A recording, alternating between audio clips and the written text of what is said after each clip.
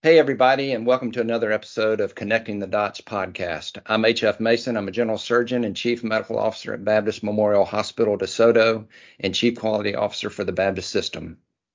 And hey everyone, I'm Jake Lancaster. I'm an internal medicine physician and the Chief Medical Information Officer for the Baptist System. And today we want to welcome Dr. David Zoss to our podcast.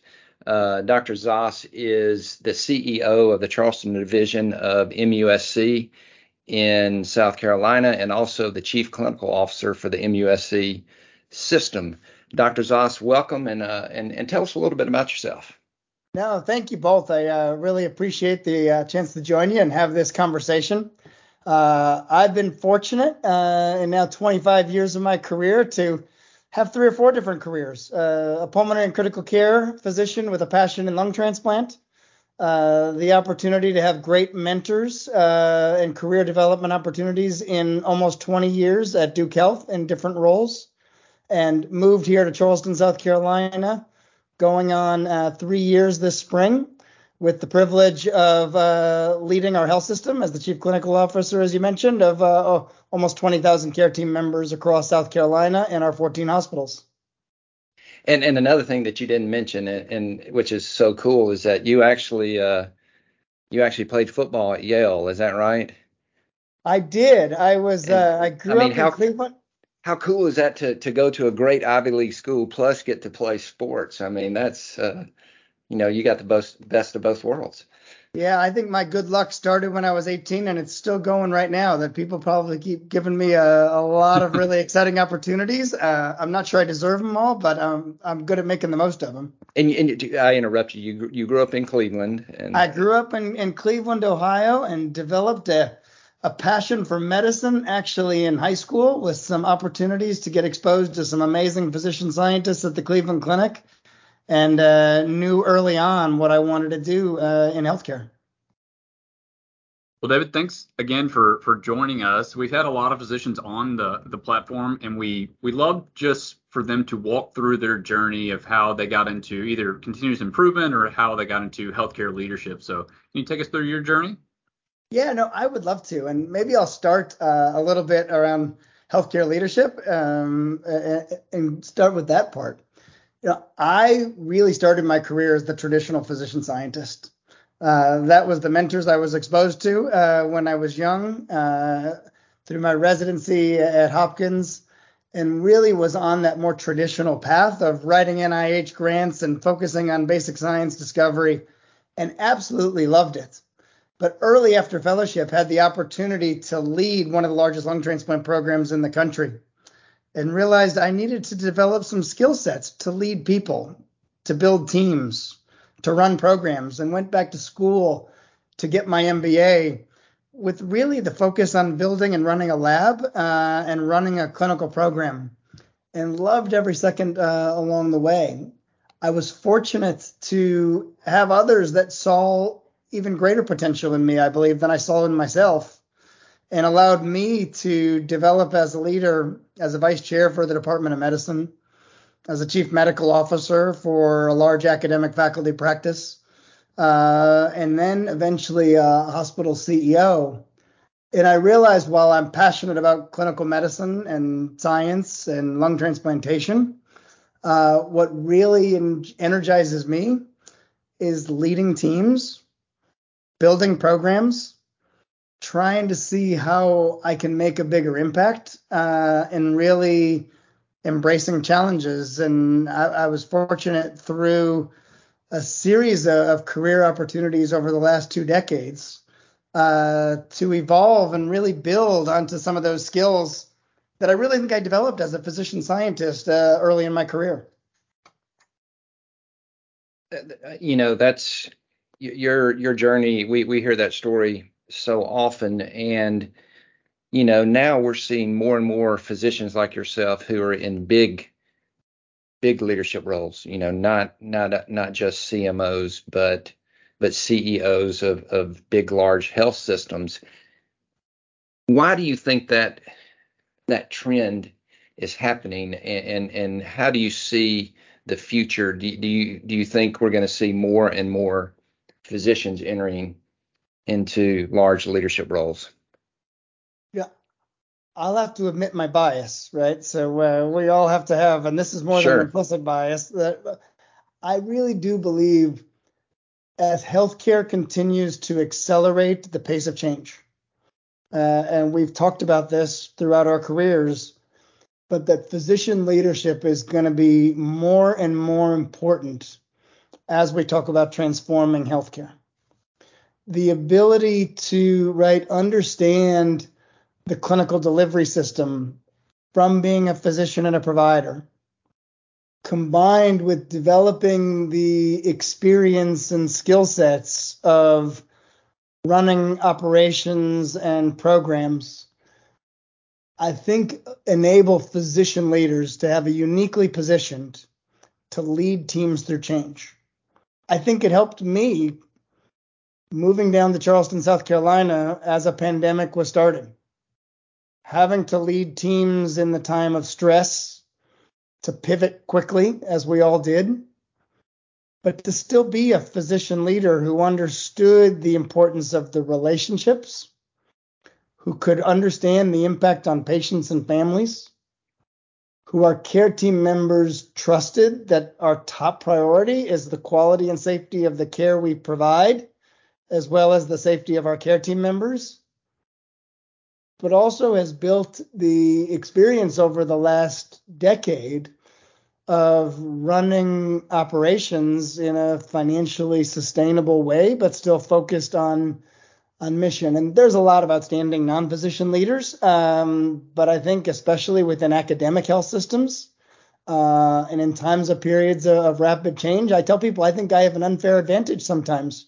over non-physician leaders by bringing these different experiences together to help ensure that, right, I'm leading with the 1,000 providers that we have here in Charleston, in addition to our thousands of nurses and other care team members. I think it's really great, and I would love to hear more about, how do you build trust with new groups as you move from maybe another organization to a new organization. What is your strategy for doing that? So I love the question about trust, and I think it's something that we don't talk about enough, both clinically. We talk a lot, and we probably can all reflect in our med school journeys and others. We learned a lot, but I'm not sure anyone ever taught me about how you create trust in patients and families and you as a physician. And I think there's similar principles to say, all right, I have over 3,000 nurses and over 850 physicians. How do I create trust? As a young leader, I probably made the mistake that many people do, which is I believe that you proved and developed trust by showing you were really good at what you did. Mm-hmm. Right? You prove you're really competent.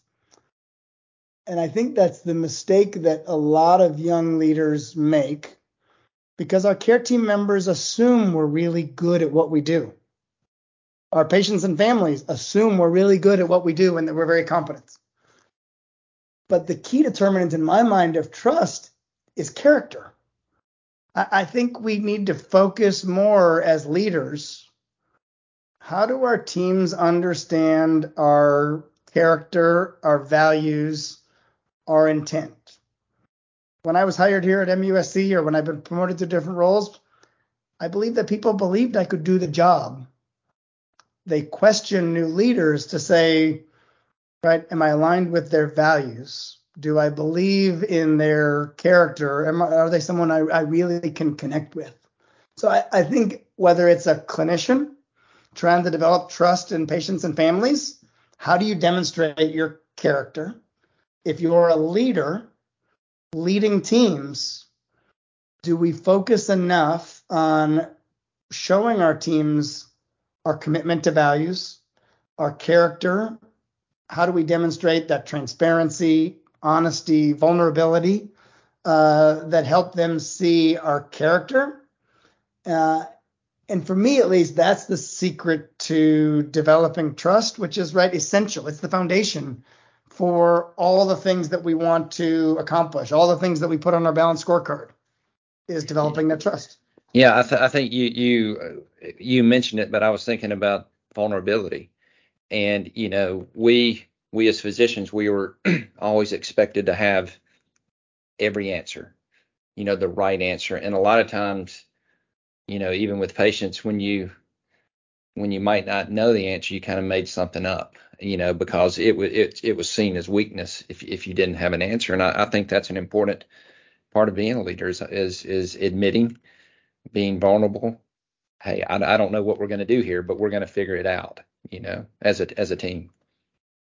And I think as we move into larger leadership roles and different responsibilities, right, that vulnerability, that transparency, the humility, right, becomes so essential for our teams to have trust. And over the last almost 3 years of the pandemic, right, I think that has been even more important when you look at the stress that our care team members have at work, that our care team members have at home, with all the uncertainty and stress that they face. So I think it's helped me grow as a leader and hopefully helped our team grow together, that we're going to be a lot stronger after the last 2.5 years from what we've been through and do even greater things. No, I think that's a great answer. I'm glad you mentioned humility. We've talked a lot about humble inquiry on the program and asking questions that you really want to know the answer to, that you're not just asking questions just because you know the answer, like the normal pimping. But if you're working with somebody, working with a colleague and trying to help them out with a problem, not offering that immediate answer, that immediate solution, but really asking humbly, trying to get to the root of the thing that they're trying to work through and help them arrive at the answer themselves, sometimes is a good approach. You also, you mentioned you jumped from being a CMO, and you are the CEO currently, to a CEO of a hospital. What was the biggest, I guess, change with those roles? What skill set does maybe a typical physician not have, that you had to work on when you were moving from a clinical role to maybe a more operational or encompassing role?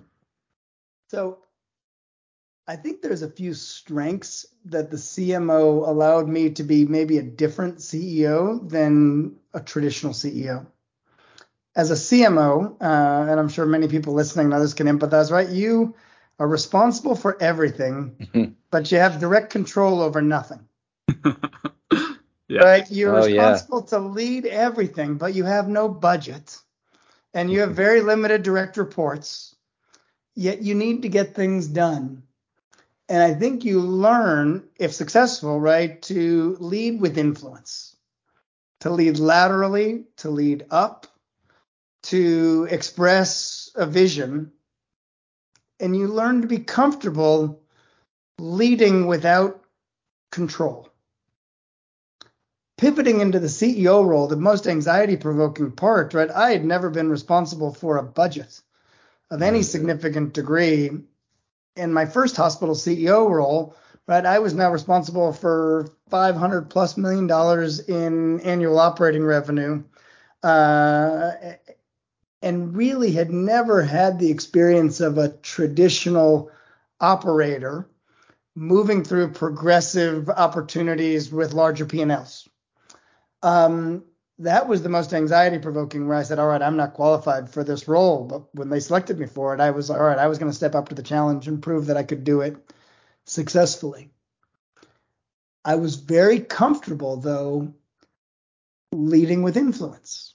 I was very comfortable setting strategy.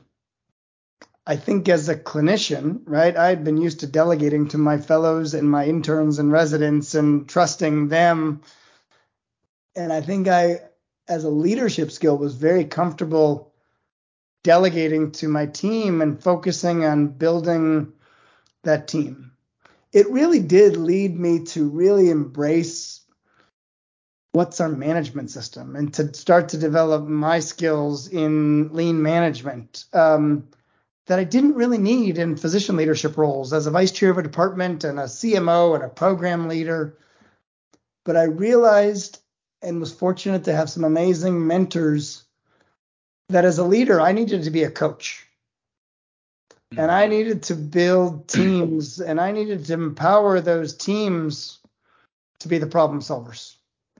And I needed to be able to empower them to understand how to solve to root, and to understand scientific method that I had learned in the lab as a scientist to help solve problems clinically. So in some ways, it came full circle. Like I pulled from my experience as a scientist around scientific method and said, right, how do I use this as a leader? From my experience as a CMO in the ability to lead and build teams, and then to really develop, right, the skill sets around operations and finance, but those may be the least important of the CEO, right? The real role of the CEO, designing that strategy, building those teams, creating the culture, creating the energy and passion, and then hiring and building the most talented people in that team around you. So while some of my mentees have said I've taken a pretty circuitous path to be a hospital CEO, I feel like these different experiences personally have been invaluable for me to be successful in what I do today, leading a much, much larger team. Sure. And, you talk about, as a physician, you bring a unique perspective as a leader, but you also, and I want to get you to talk about, you bring another perspective is that we've all gone to the doctor and we've all been patients, but you have really been a patient. And I wanted, if you don't mind, tell us a little bit about that experience and how it has shaped the way you look at healthcare delivery now, and how it affects the decisions and the strategy that you have when it comes to taking care of patients. It really does have a huge impact. I will add that to the list. I said I can't put that on the resume like other experiences. Sure. But I do think, right, our own personal health journeys and our family health journeys shape us as people, shape us as physicians, and shape us as leaders. And a lot of times, right, those are things that we never want to happen to ourselves or to our family. But they really do improve and enhance our ability to lead. So in 2017, unfortunately, I was a good enough clinician to diagnose myself with acute myeloid leukemia. I was 43 and healthy. For the first time, right, I was facing my own mortality, and I knew enough to realize that I had every poor prognostic sign and had an over 80% mortality from my diagnosis. We talk about trust. I had complete trust in my care team. I was no longer a physician that day. I was a father who was really worried about two teenage boys. I was a husband that was worried about my wife and what would be the impact on them. And I was desperate to do anything I could to survive for my family and for those opportunities, to see the kids grow up, to see kids graduate from high school. Right, all those lifetime milestones that as a healthy 43-year-old, right, we take for granted. I didn't think as a physician or a scientist at all around my own health. I had complete trust in the care team, but I was committed that I would outwork anyone, that I would be willing to take risk or chances to ensure that I could say I did everything I could to survive and see my kids grow up. I was fortunate, as I've been, I think, throughout my career, right? I've had great mentors throughout my career. I had some of those same mentors took care of me as a patient, gave me a chance to go back to Hopkins,